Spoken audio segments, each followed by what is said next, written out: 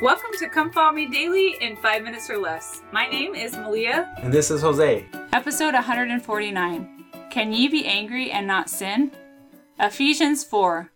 Be ye angry and sin not. Let not the sun go down upon your wrath, neither give place to the evil. Let all bitterness and wrath and anger and clamor and evil speaking be put away from you, with all malice. And be ye kind one to another, tender-hearted, forgiving one another, even as God for Christ's sake hath forgiven you. The Joseph Smith translation of Ephesians 4 changes the confusing instruction, be ye angry and sin not, to the question, can ye be angry and not sin? This change brings this verse into harmony with Paul's other teachings about anger, such as his counsel to let all bitterness and wrath and anger be put away from you. When Paul wrote, let not the sun go down upon your wrath, he was teaching the saints that they should not retire for the evening until they had overcome their angry thoughts.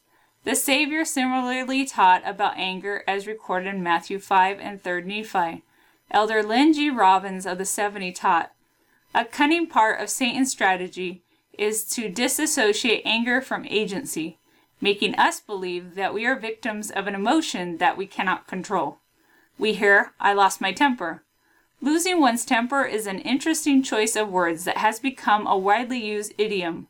To lose something implies not meaning to, accidentally, involuntarily, not responsible. Careless perhaps, but not responsible. He made me mad. This is another phrase we hear, also implying lack of control or agency. This is a myth that must be debunked. No one makes us mad. Others don't make us angry. There is no force involved. Becoming angry is a conscious choice, a decision. Therefore, we can make the choice not to become angry. We choose. President Gordon B. Hinckley said, now, my dear brethren, in closing, I plead with you to control your tempers, to put a smile upon your faces, which will erase anger. Speak out with words of love and peace, appreciation and respect. If you will do this, your lives will be without regret. Your marriages and family relationships will be preserved. You will be much happier. You will do greater good. You will feel a sense of peace that will be wonderful. He also said, anger is not an expression of strength. It is an indication of one's inability to control his thoughts, words, his emotions. Of course, it is easy to get angry. When the weakness of anger takes over, the strength of reason leaves. Cultivate within yourselves the mighty power of self-discipline.